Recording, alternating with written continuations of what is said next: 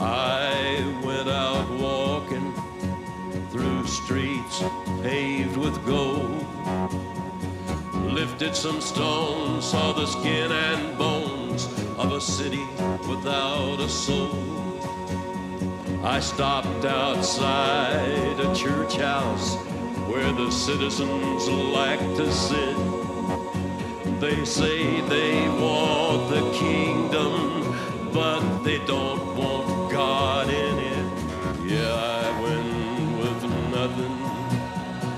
nothing but the thought of you. I went wandering.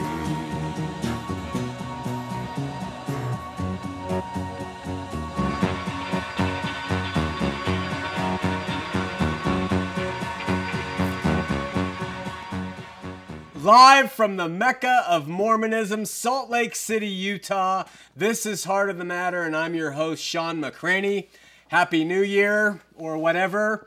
And let's go and talk about streaming video. If you have family and friends who want to watch the show, or you want them to watch the show somewhere in this world, give them a call. Tell them to go to www.bornagainmormon.com. They can go to the TV shows, click on it. It says live streaming video. Click on that and it will be self-explanatory. Go from there. In the house tonight, we have Janet, Eileen, Dan, Robert, Betty and Jim, Derek, Ashley, Travis, Jed, Nancy, Dave, Sharon, Shelley, Jerry, Diane, Lane, Sierra, and Kaylee, not Callie. Very important that's pronounced right. So it's a great audience, and what a way to start off this 2008. This year of 2008, we are going to forego the shout-outs from this point forward. If this offends you, I apologize. It's become unmanageable. I'm skipping people I should include and mentioning people I shouldn't. And so we're just going to kind of cut that out altogether, except for this final one. Shout out to Mallory Cassidy and Delaney McCraney.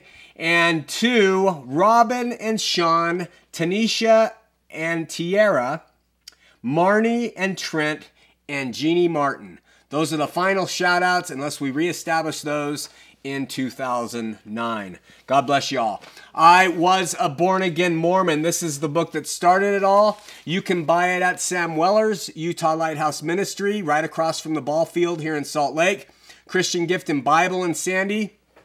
Calvary Chapel of Salt Lake City's bookstore, Christ Evangelical's bookstore in Orem, Gift of Grace bookstore in Springville, Oasis Books in Logan. You can also go to www.bornagainmormon.com and get a book there. And if you can't afford one or refuse to pay for one but want to read it, email us and we'll send you a book out for free. Listen, I want to say something about Utah Lighthouse Ministry. This is a place online to check your facts about church history. And it's a place to learn the truth about Mormonism. The LDS Church today is working very hard at redirecting the media and internet traffic and inquiring minds to their own website so that they can tell the world what they want the world to believe. Well, you might say that's a natural thing to do. After all, it's their church and they should have the right for people to come to them first to hear what the truth is according to them. The LDS Church says when you want to know about a Ford, you go to the Ford dealership. You don't go to a Chevy dealer. I know there are people and places that we can go directly to get information about them or their institution. If an institution is known to be upfront historically and true and honest about what they're about, then we would go to them. But the LDS Church has not passed this litmus test of being forthright with their history or their beliefs. We all agree that there are organizations that should be policed or investigated and ask the hard questions. Should we trust the mafia? Or should we just believe everything they say? I'm not making a direct parallel to the two, but there are organizations that have not historically been known to be upfront about what they're about. Even most governments, you have to have watchdog groups that go in and ask the tough questions. Many multinational corporations, even small corporations, need to have outside groups that question what they say and do. And so this is why there are investigative reporters and groups out there that do this. Now, maybe the LDS Church is doing better. They're trying to say they're doing better and being upfront about their history, but I don't think they are. They used to be openly proud of their doctrines of becoming gods and of Jesus and Satan being spiritual brothers and of polygamy and of blood atonement. In Brigham Young's day, you couldn't walk through these streets without having them just throw it down your throat of what they believed, and they stood for it all the way up through the late 50s and 60s before they became a very clerical organization. And it was then that they shifted into this Orwellian doublespeak kind of stuff where you really can't get a hold of what the truth is anymore. And so I challenge you to go to www.utlm.org. Now, I push that site for a couple reasons. One, they're very good on their facts. And when you read the stuff there, it's always cross-referenced, and they'll let you know if they're making their own opinion or whatever. They're fair in that way, but they give you the facts. We like our own site. We'd love you to go there, but that's for community to hear what's going on, to watch the shows, stuff like that. But if you want to read and check on my facts, you can go to www.utlm.org. Next week, we're going to hold our January Traveling Pastor right here in Salt Lake City, Monday night, January 7th, at the downtown Salt Lake City on 5th South and 250 West from 6 to 8 p.m. We fellowship, we meet, eat, and greet, and then we're going to go to an undisclosed location, and we're going to perform open baptisms for people who want to make a public commitment, non-denominational, no association, public commitment to dedicating their lives to Jesus Christ. So if you want to come down to Denny's and you want to be baptized, bring a pair of shorts and a towel or whatever you want to be baptized in, and at that Denny's, we will tell you where we're going to go, and it will be close to do those baptisms. Also, in February, Boise, Idaho, be ready, because we're coming out to do the Traveling Pastors in Idaho in February. That's going to be on February 3rd and 4th in the greater Boise area. So go to www.bornagainmormon.com if you live in Boise, Idaho, and you want to participate in the same thing that we're going to do this coming Monday night on the 7th. Regarding the Mitt Romney campaign trail, Jill H. sent this article in, which was really interesting. It was written by Glenn Greenwald, who was previously a constitutional law and civil rights litigator in New York City. He's the author of a New York Times best-selling book, and he has critiqued several organizations for their tyrannical power views. And Mitt Romney, this article is called Mitt Romney's Pursuit of Tyrannical Power, Literally. And what happened was Charlie Savage of the Boston Globe submitted to the leading presidential candidates a questionnaire on their 12 key questions regarding executive power. All right?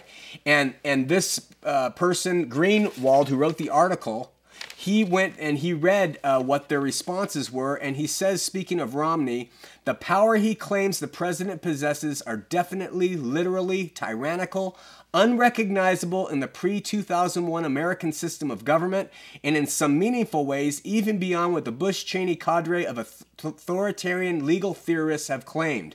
He writes, each of the questions posed by Savage is devoted to determining the extent of presidential power the candidate believes exists and where the limits are situated. On every issue, Romney either explicitly says that a president has the right to act without limits of any kind or provides blatantly non-responsive answers, strongly insinuating the same thing. He goes on in that article, if you do a Google search on the author's name, you can read it yourself. It's too long for me to read. But in essence, he concludes Romney is envisioning from those of the British king possessed to the mid to the late 18th century. Just do a research on Glenn Greenwald, and you'll find that article. Very interesting, and it backs up what we've talked about. In the similar note, thanks to internet investigator John M., who sends me great stuff, there's an interesting article in the Salt Lake Tribune, and what it does is the article was printed in 12/30/07, just less than a week ago, and it is titled, Levitt Looked to Faith for Philosophy of Government, And it says that archives show that former Utah governor and current cabinet secretary Mike Leavitt sought to infuse the lessons of his religion into his inaugural address and into state policy, conducting a series of early morning seminary classes in which he and top advisors discussed how to incorporate just and holy Mormon principles into his governance. The article is very long. It's in the Salt Lake Tribune, 12/30/07, and it goes on to say that past Utah governor in 1996, Mike Leavitt, would hold early morning meetings with members of his cabinet and some of his friends, and it says they were held over several days, and they would talk about the extent to which the faith can influence political philosophy and the degree to which Leavitt incorporated his Mormon faith into his administration.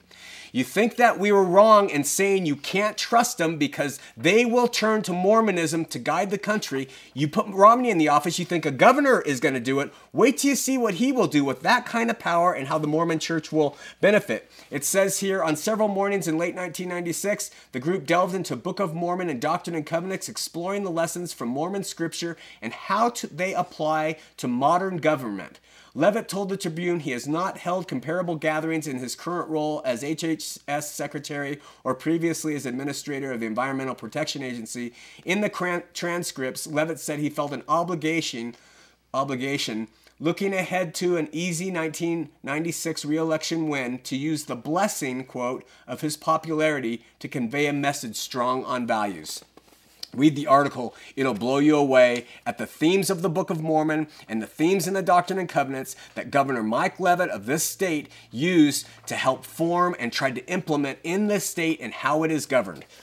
It's just, all it is a foreshadowing. I don't think Romney's going to get in office. I hope a Mormon, until the LDS leaders change their doctrines and change what they publicly tell people and just come out open with everything, I don't think a Mormon should ever hold office. Okay, one other thing last week, a good friend of mine, he wrote a fantastic critique of Bob Millett's book, A Different Jesus, ? And it's going to be available at www.bornagainmormon.com soon. Keep checking the website. It's an article by my good friend Perry Wynn, and he goes through and he just shows you exactly the doublespeak of Mr. Bob Millett. Bottom line, his conclusion is a different Jesus? Yes. Last week, finally, we had a bit of an emergency on the show. This is Michael, and some of you remember that we opened up and we heard somebody who was in distress, and Michael is an epileptic, and he went into a full-blown grand mal epileptic seizure right here. He's a camera operator, faithful camera operator for TV20, and I just wanted you to see living proof of your prayers and everything that was offered up on his behalf. We love Michael and grateful that and he loves being in front of the camera too, can you tell? So thanks, Michael. We love you.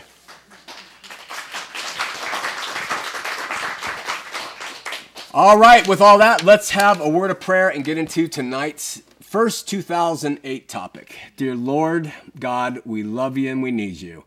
In all that we do, we pray that you'll be with our operators, be with everybody who's here volunteering, our audience members. Reach in and touch people, Lord, and help the people who are watching tonight in their homes or people who are channel surfing, and let us reach out with the message of Jesus. We pray for this in Jesus' name, amen. I'm going to ask you to imagine something scary for a minute, but imagine for a minute that you're Satan, the dark side, who for 24/7 seeks to destroy the creations of God and put them into eternal misery. Over time, you're going to come up as Satan with some strategies. When Adam and Eve were kicked out of the Garden of Eden, Satan approached their firstborn son Cain with a strategy, and it was fairly blunt, no panache, no real strategy, I guess. Wasn't very creative. He just hit him with the old anger, jealousy, hateful rage strategy, and Cain killed his brother. With time and experience, the most cunning of all devious crafters developed a plethora of new approaches to manipulate and ultimately capture the hearts of men and women. Idolatry started off as worshiping little staple wood cut things and has now become all worshiping of all kinds of strange gods, living and breathing and dead and inert. Lust's pretty natural stuff, but it's gotten to the point in our day and age where we lust after all kinds of horrible things. And then with the so-called progress of civilization came some of darkness's best works, his counterfeits. subtly crafted methods which bear the appearance of truth and light, but are nothing but a hollow outward representation of the real thing. This strategy makes sense, doesn't it? I mean, if you were the most wily, cunning truth twister in the universe, wouldn't it make sense that in the face of a so-called advancing civilization, you would try and produce something that most closely resembles God's plan, but in reality is a complete affront to it? Wouldn't you try to strive to develop a system of beliefs that appear holy and good and right, which are in fact antithetical to God's overall idea? It would be ingenious, and this is exactly what the dark side has done. In the manual that exposes spiritual counterfeits and counterfeiting, the Bible, there are two terms that describe knowing. Speaking of salvation, in John 17:3, Jesus said, "And this is life eternal, that they might know thee, the only true God, and Jesus Christ, whom thou hast sent." The word know here, that you might know thee, the only true and living God, in the Greek is gnosko, and it refers to knowing in the salvation experience. Salvation is not merely a mental activity, and it's not limited to an emotional experience. It's a knowing experience. It's coming to gnosko Jesus. It's coming to know him, and that's what that verse says.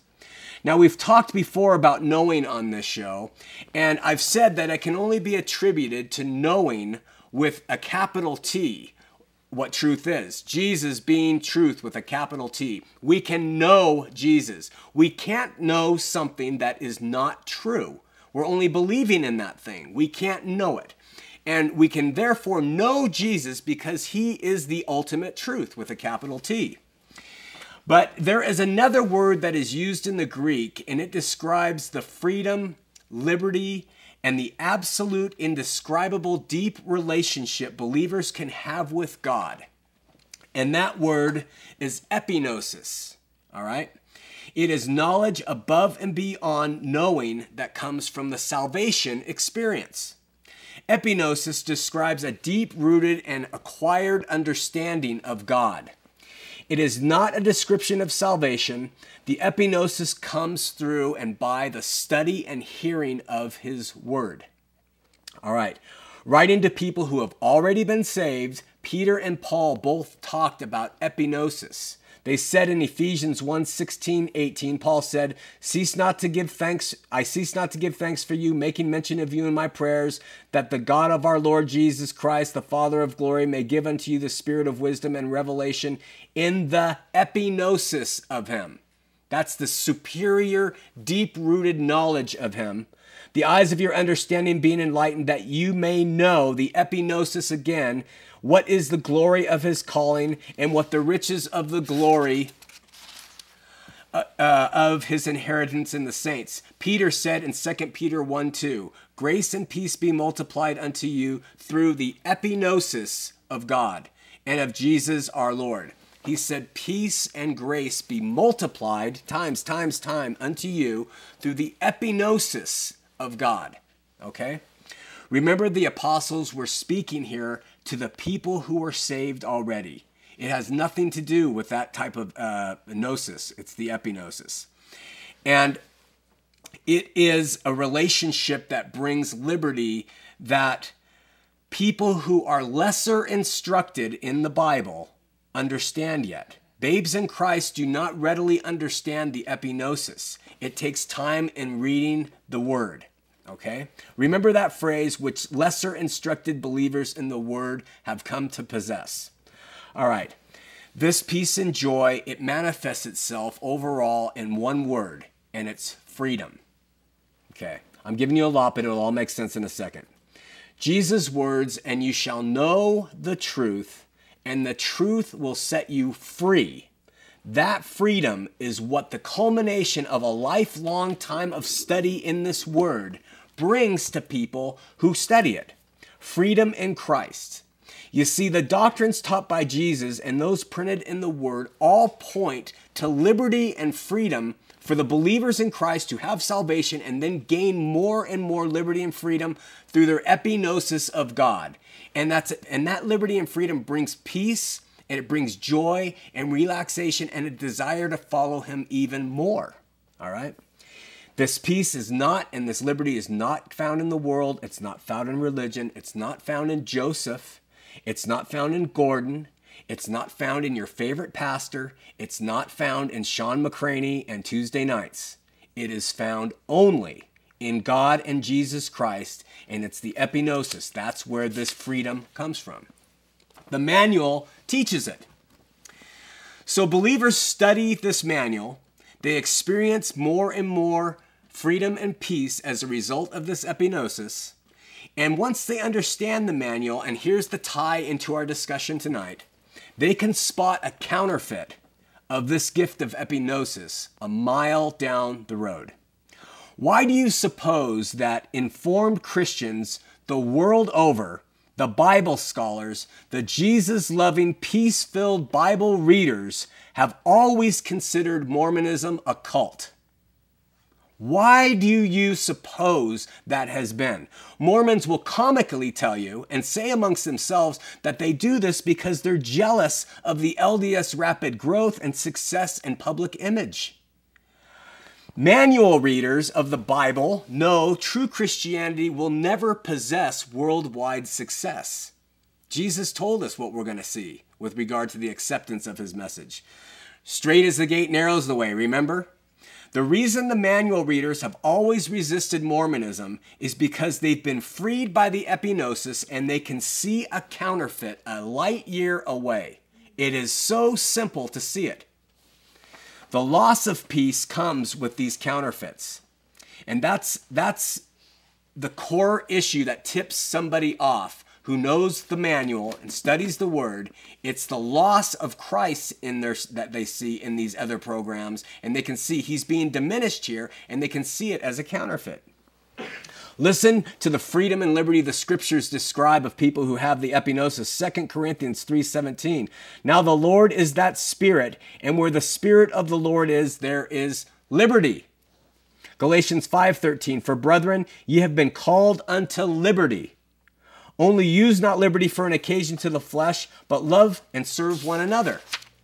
In a prophetic utterance about Jesus, the prophet Isaiah said in 61:1, the Spirit of the Lord God is upon me, because the Lord hath anointed me to preach good tidings unto the meek. He hath sent me to bind up the brokenhearted, to proclaim liberty to the captives, and the opening of the prison to them that are bound. Knowledge of God, the epignosis, produces both release and a total reliance in the life of a believer. Release from the bondage of sin and institutional rules, from sectarianism and cults and philosophies, and total reliance on Jesus and Jesus alone. The more studied you are in the Word of God and all the revelatory declarations he gives us from his mouth to our heart, the freedom we possess gives us a better ability to see these counterfeit systems clearly. Now, counterfeiting is truly a bane on our society. It's a pathetic, ugly, lecherous invader. This past March, the U.S. Chamber of Commerce did a study and they tracked 3 product groups that originated out of Brazil. They looked at clothing, sports footwear, and toys. Their study revealed that counterfeiting of these products alone deprived Brazil of $9.3 billion of tax revenues in 2006 alone. Think about your own work in business. How would you feel if you labored endlessly to create a liberating new product? Maybe it's a drug that will cure a disease, or a new dress, or a piece of art, or some business plan or software, and some counterfeiter knocks it off, mass produces it, and sells it to the yearning public in an inferior state. Imagine that you deal in historical documents and some fraud sells you a counterfeit. Now imagine how God is going to feel and how he feels and what he thinks of people who have pirated and counterfeited his system and are pushing it out to the masses as a real McCoy. And their system does the opposite of his. These counterfeit systems trap and they ensnare and they put people into bondage. They are the opposite of the liberty that the epignosis gives a true believer who reads and studies the Word. When it comes to the unadulterated message of Christianity, the general rule of thumb regarding counterfeits is this. The liberals tend to diminish the message, the true message of Jesus Christ, and the cults tend to add to it. The liberals diminish from the message of Jesus Christ in their counterfeit system, and the cults add to it. Liberals tend to say, oh, Jesus, he was a good man. He was probably a prophet of some sort. I love Jesus. He was really a good guy. But, all roads lead to heaven. And, he gave his message for certain people. And so did this person. And the Bible, it has some good advice. In fact, my mystic toenail filer yesterday, Star, told me that, my goodness, she saw something in her pudding that made her think of God, and it was just perfect for my salvation. So Jesus was good. That's what the liberals tend to do, is they take Jesus and they detract from him completely. Now the cults, they have the opposite way. And I use this term cult because we're talking about it in this sense generally. I usually don't use it in that sense, but the Bible message of Jesus is never enough to any group that is considered a cult. Never. What do the Jehovah's Witnesses say of Jesus? The Bible message is not enough. What do Scientologists, what do Christian Scientists say of Jesus? What do Mormon doctrines say of Jesus and his message in the Bible? It's never, ever, ever enough. They always add when they're trying to get you to embrace their counterfeit system.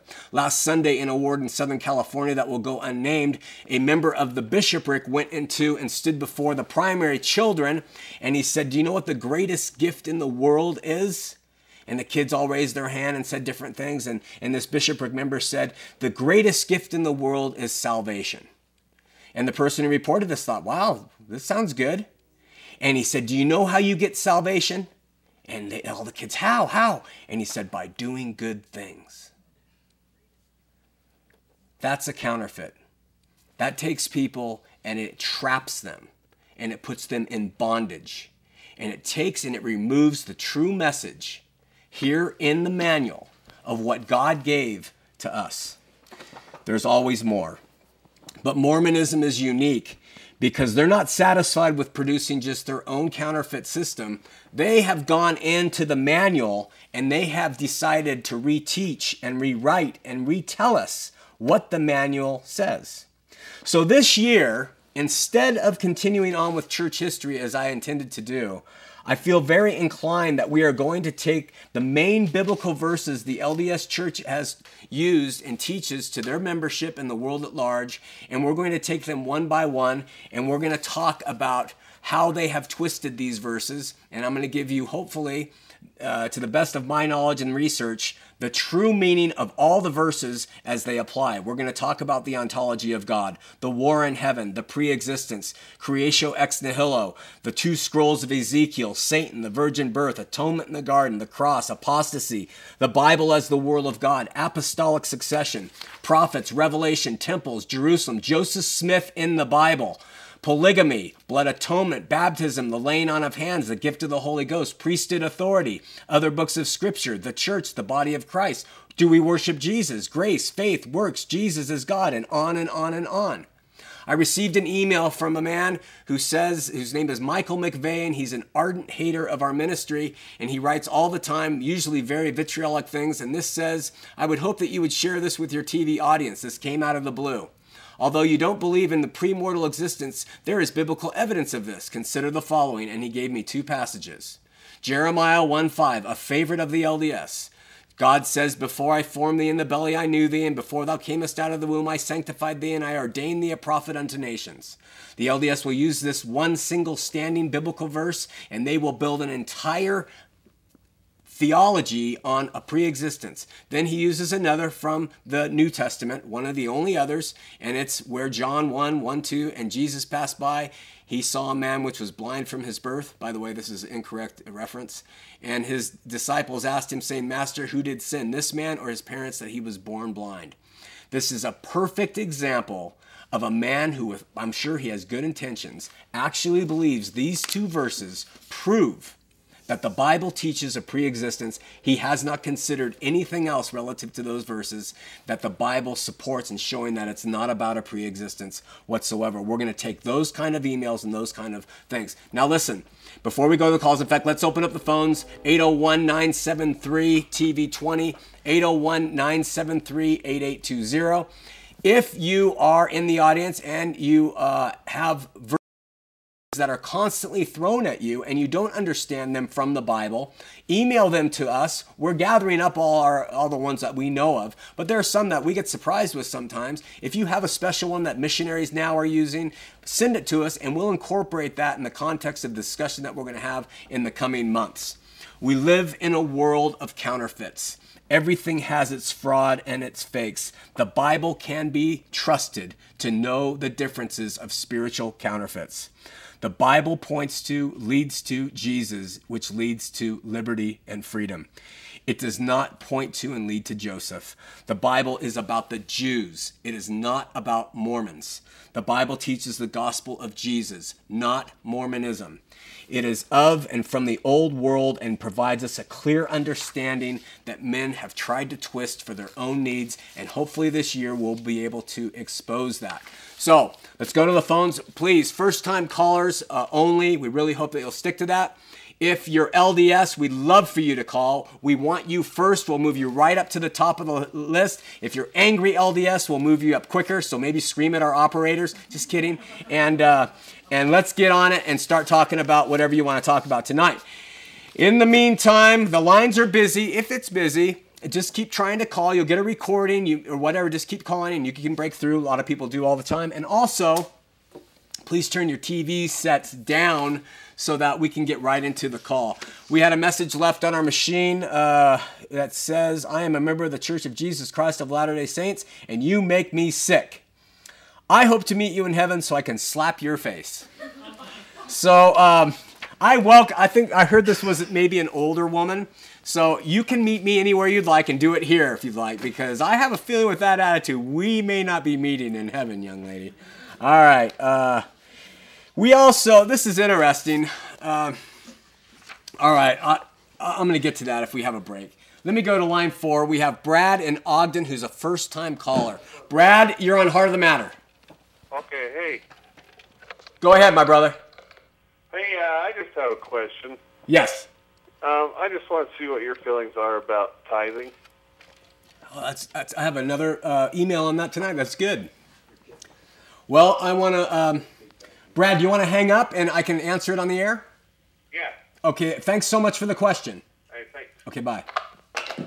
Just so this person knows, because I wrote and told her I was going to answer this, from Cheryl E.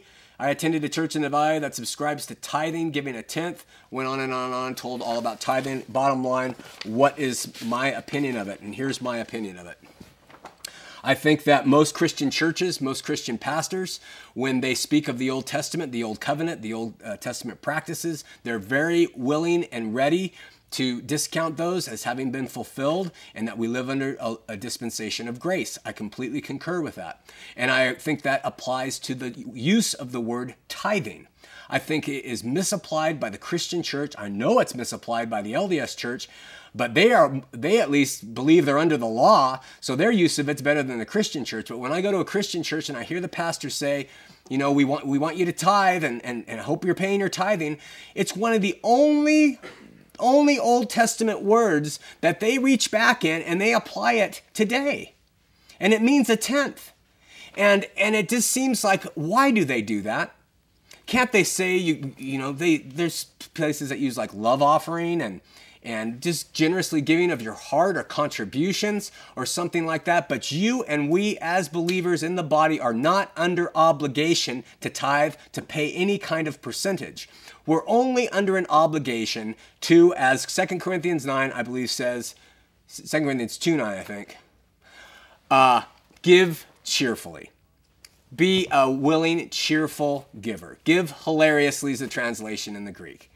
So if your heart, you're sitting in there and God just puts it on your heart to just willingly and cheerfully give 90% of your income, give it.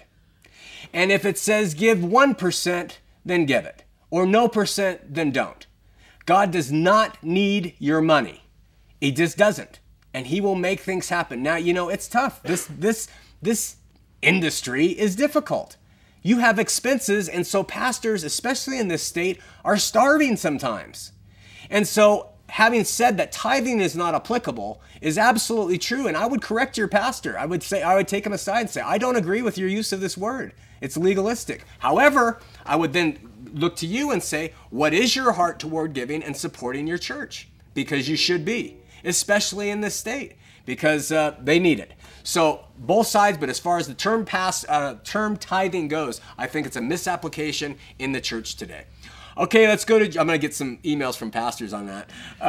We're going to go to Jolene in Salt Lake City. Jolene, you're on Heart of the Matter. Yes, hi, Sean. Hey, I have a quick question. Yes.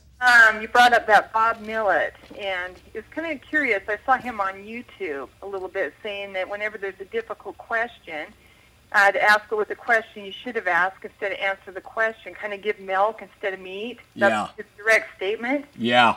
My question that goes a little bit deeper. Mormons claim to have a full or complete knowledge.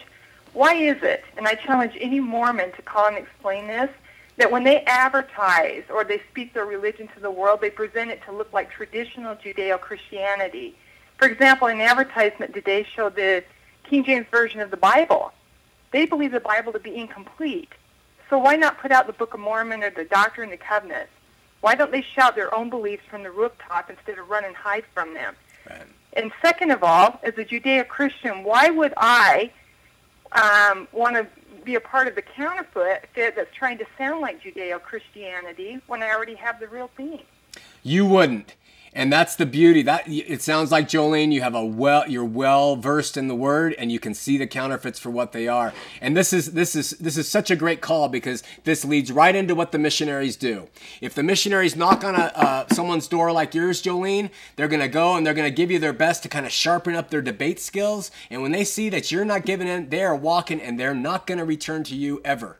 They do not care for your salvation. They go next door and they get someone who says, Mormons are Christian, aren't they? Well, yes, we are. They look for people who are uneducated, who do not know the word, and they seek to bring them in with the milk of the word, Jesus, repentance, baptism. And then once they've given their time, talents, and energy long enough, they start moving them up toward those higher echelons of priesthood, temple rights, and world domination. That's kind of tongue-in-cheek. When you see them, actually, when they're explaining their religion or anybody's asking questions, they're actually running and hiding from their true, unique beliefs, which they say is giving them full knowledge. So I'm saying, why are you running and hiding and trying to sound like Judeo-Christians? It's a great question and a great insight. And so, LDS, if you have a response to Jolene, call back and let's hear it. All right. Thanks, Sean. Thank you. God bless. Bye-bye. Okay, bye. Sometimes I get a glimpse of myself. We have a thing down here called Mica Clock, and we also have a monitor. And when I look over to another camera, I catch a glimpse of myself, and I do look pretty kind of angry sometimes. I don't know if I'd watch me. Okay, let's go to Leroy in Orem. Leroy, you're on Heart of the Matter. Leroy? Yes. You're on the air, brother. Oh, yes. Boy, you're sure doing a great job. Boy, you make me happy every week. I haven't missed a show for about a year and a half, and there's a couple comments. I don't know if you noticed, but I haven't heard it on your program. The reason why they practice polygamy in the beginning, supposedly in the general discourses, I'm legally blind now, so I can't read, but when I read it, he said they had to practice polygamy, so when they die, when they become a god, they have experience living with all their wives. And that was one of the reasons why they practiced polygamy. Wow. That's a good one. The next one, when I read church history, I don't know if you noticed or not, but Joseph Smith, they say he was really smart. Before my brother passed away, he told me that in those days, it's all they had was the Bible or anything they can speak of Josephus. And that the city of Nauvoo was called the city of Joseph. Did you know that? Yeah. Oh, okay. I just never. Yeah, it's good stuff though. On the program, but yeah, I got out of the church. Why should I lie? My brothers and sisters are all LDS, and they don't believe he's a prophet, seer, and revelator. Right. All my friends don't believe it. They're LDS, but where are they going to go? That's right. And so they stay in the church, and they're happy with it because when they go to church, they don't really get into doctrine. No. They feel the fellowship there, the brethren there, and they all got their jobs, and they want to belong to it, and they feel happy about themselves. Leroy, it's an excellent summary of exactly what it is in Mormonism and what keeps so many people in who really don't believe most of this stuff anyway. Really appreciate the call, my friend. Okay, thanks. Okay, bye-bye. Have you ever known a Leroy who didn't have a voice like that? He's a guy you just want to sit in a coffee shop and eat bacon and just hear the stories of cows stuck in the mud. He has a great voice. All right, listen, about his comment, what did he say? He made a great comment. Maybe it will come to me in a minute. But very applicable. About people who stay in the church. There are so many who don't believe the stuff we talk about. They just don't buy it at all. And they go to church and they just, like Leroy said, they love the fellowship. They have friends and family there. There's always an activity. They've got a cultural hall. I mean, it is such a great counterfeit to what people think religion is. But remember what Jesus said, that they may know him. Eternal life is knowing, gnosko, him.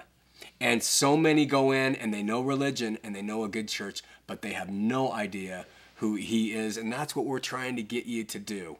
And again, let me just plead to you here on the first day of the year. Spend the year and just examine your faith. Do you know him?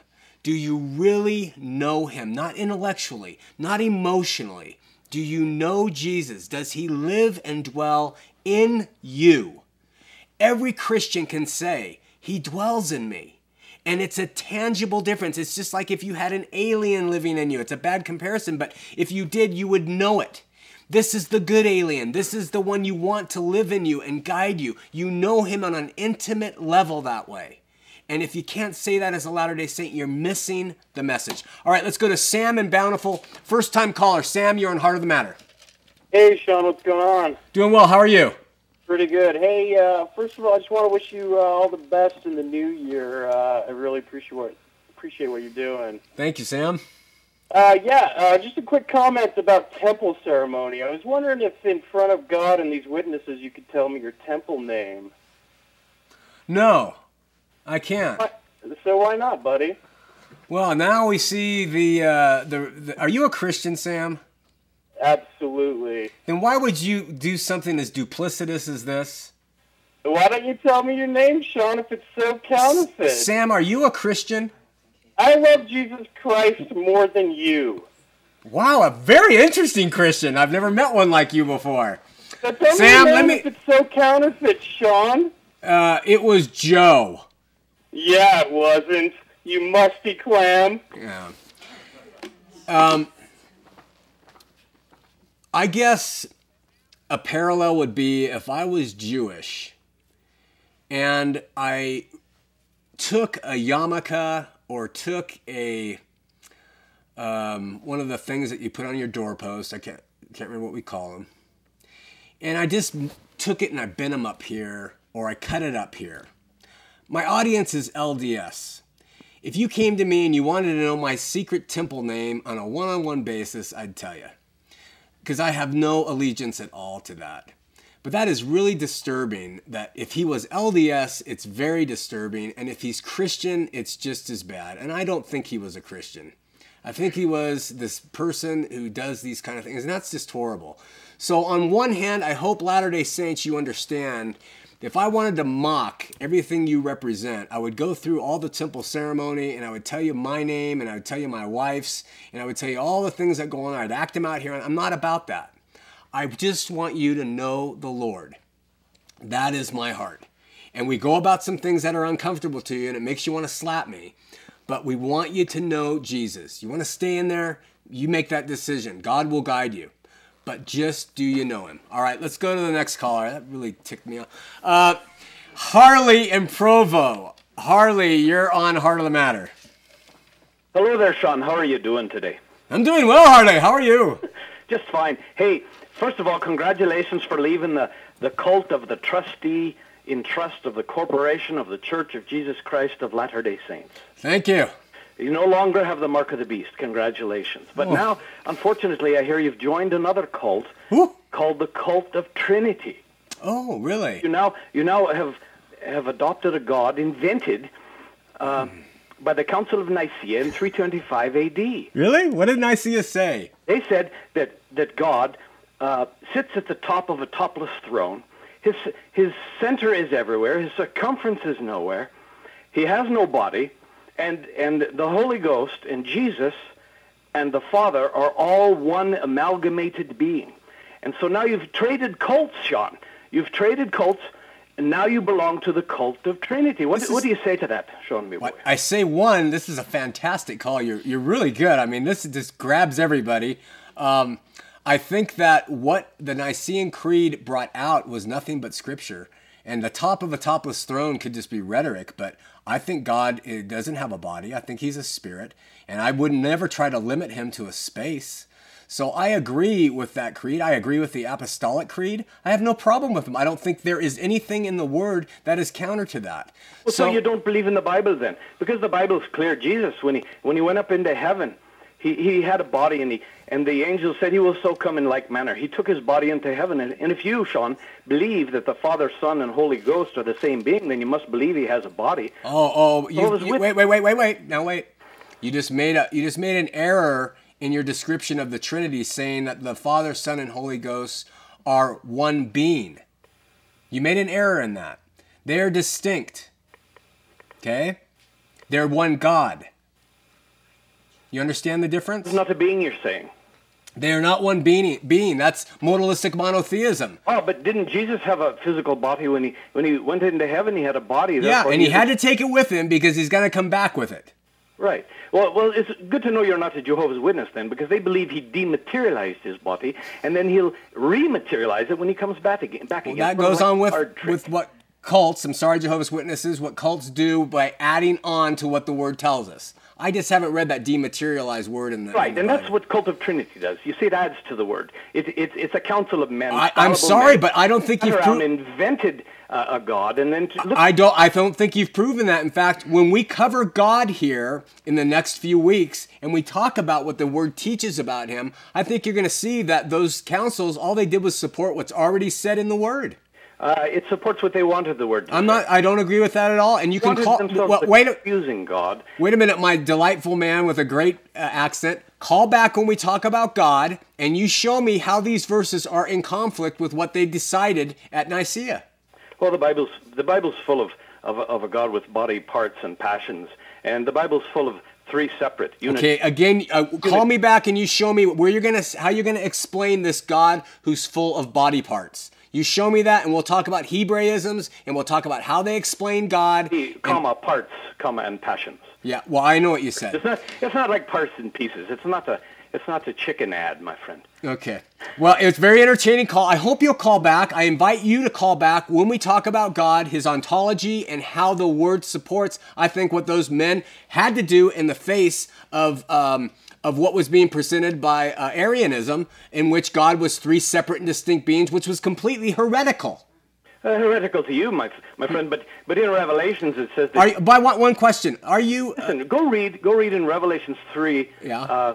14. It says that Jesus was the beginning of the creation of God. Therefore, Jesus had a beginning. He was created. Mm-hmm. He was created by God. Therefore, he's separate from God. Mm-hmm. And so the Word of God is Unitarian. It teaches that the Godhead, Father, Son, and Holy Ghost are three separate yes beings. Well, that's an interpretation that you have. When we get to that scripture, we'll talk about it. I don't agree with you at all, and the Word doesn't. But that, you've chosen to see it your way, and we're going to show Council of Nicaea. No, the Council of Nicaea has nothing to do with it. You agree with Nicaea, and you belong to the cult of Trinity. You've traded cults, my man. Okay, well, then I'm guilty. I got to move on. All right, thank you so much, Harley. Yippee-ki-yay.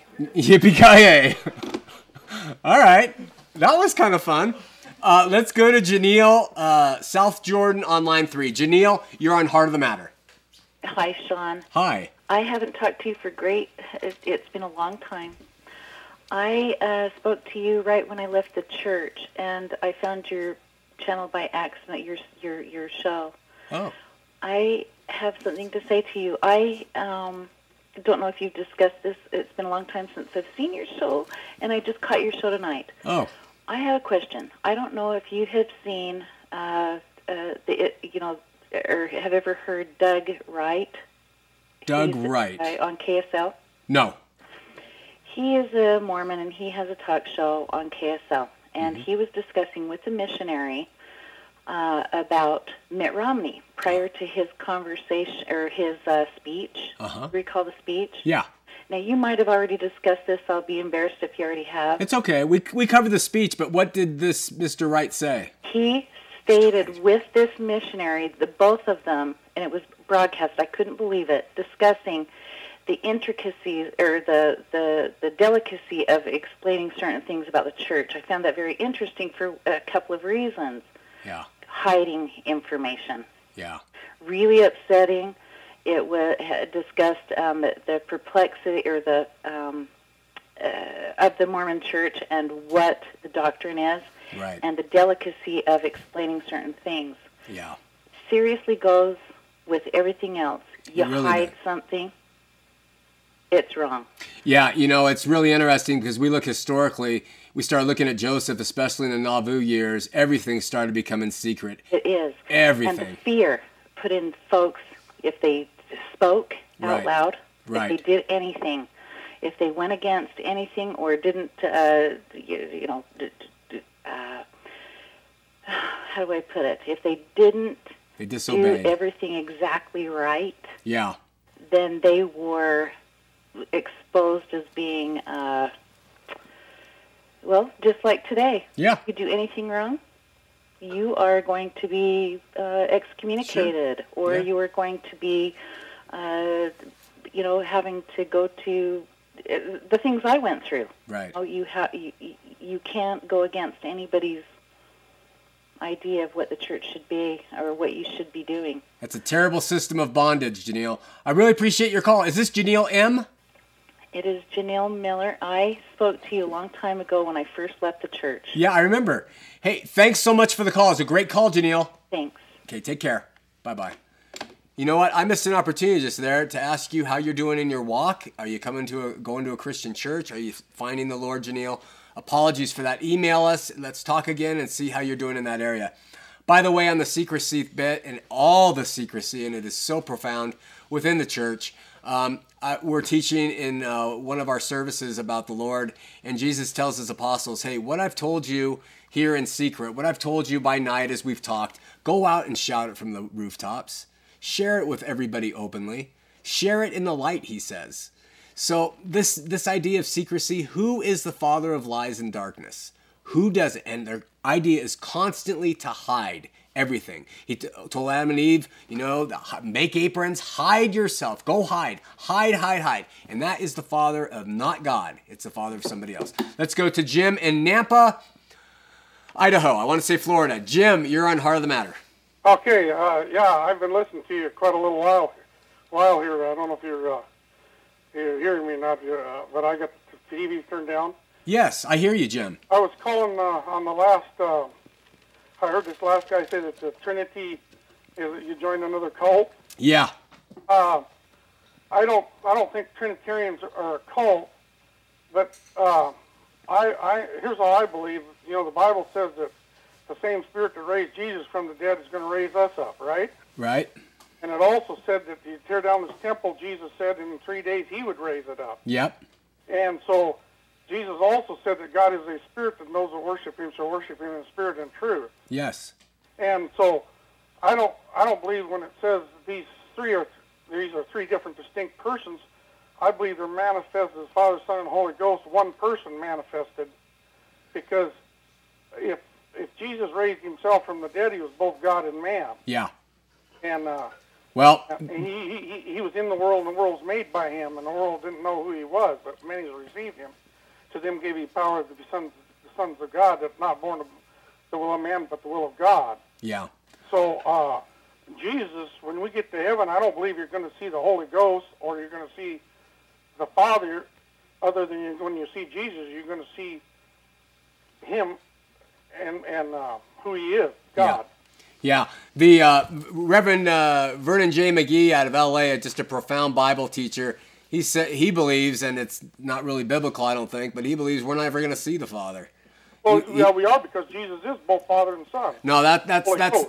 Jesus is not the Father, the Son, and the Holy Ghost. Why did Isaiah in 9:6 said that when he prophesied Jesus coming, he said, "Unto us a son is born, his name shall be called Wonderful Counselor, The mighty God, the the everlasting Father." Father.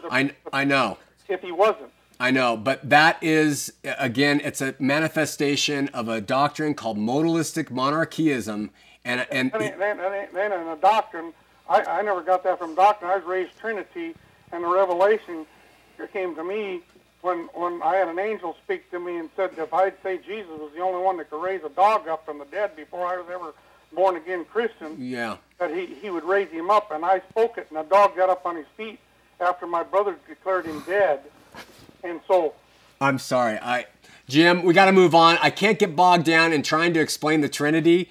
Yeah, I know, but there's nothing in the Bible that says God is a Trinity, triune. I understand that it doesn't say God is a Trinity, but we have evidences all through the Bible of 3 in 1, and we'll talk about those things. 3 persons.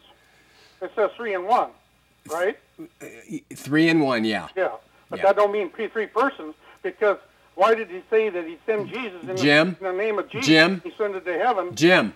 You said Jesus lives in you, right? Jim, listen. You say Jesus lives in you? Jim, listen. If he's at the right hand of the Father, and he's not the Jesus that lives in you, it'd be the Holy Spirit living in you.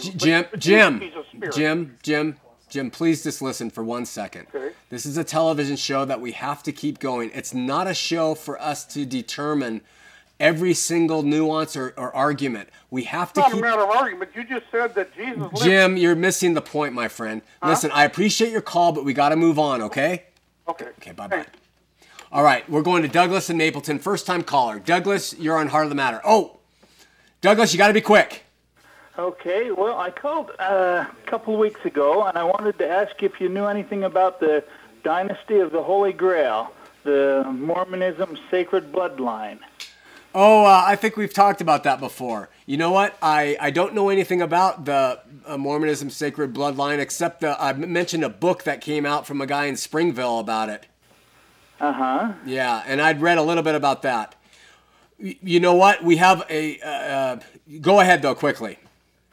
Okay, well, it says that the Dynasty of the Holy Grail is a production of decades of research. Are you talking about the book? Yes. Yeah. Let's talk about it on another show. I got to quickly move on. We'll do it another time. I appreciate it, Douglas. Well, I'll call a little later. Okay. Thank you. Bye. More time. Okay. Bye-bye. Rick, Salt Lake City, LDS. Go ahead. You only have a minute. Sean? Yes, you have 1 minute, Rick. I'm sorry. That's all right. Hey, listen, I think you're wasting your time when you dialogue with these and banter with some of these guys like the Trinity and all that. I don't know whether you're doing that to try to just get ratings or to try to make it more informative or interesting for the viewers, but you really can't accomplish anything when you keep people like that on the line. You know what? I'm just trying to be polite to them, Rick. They call through, they have a question or a comment, and we let them through, and we think they're going to be witty and respectful of time, and they're not. So I try, but we're not doing it for ratings. Believe me, I think it's killing ratings. So I know. That's why you should cut them off immediately and move on and keep the show moving. Okay, I'll take your advice. It's good. Thank you. Hey, Sean? Yeah. What do you believe about the 10 Commandments? I love them. Do you? I do. Have you broken any? I've broken all of them. Have you? Yeah, well, Jesus said, if it's in your heart, you've done it. I've broken all of them. So how come you never felt any remorse for one of the big ones that you broke that kind of separated you from the LDS Church? I feel remorse for all my sins, Rick. Well, how do you feel? I mean, you deceived your family, your children, your wife. I do that, yes, and still probably do. Rick, we have 10 seconds. Call back and tell me about my sins. Bye-bye. All right, listen, Pastor in the Pub is tonight. Denny's, 5th South. Love to see you there. Until then, we'll see you next week here on Heart of the Matter.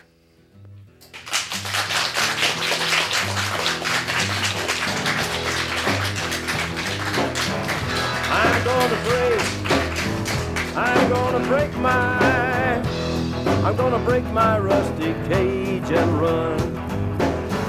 I'm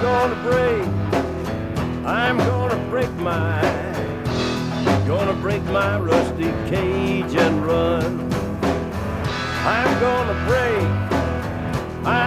break my gonna break my rusty cage and run. I'm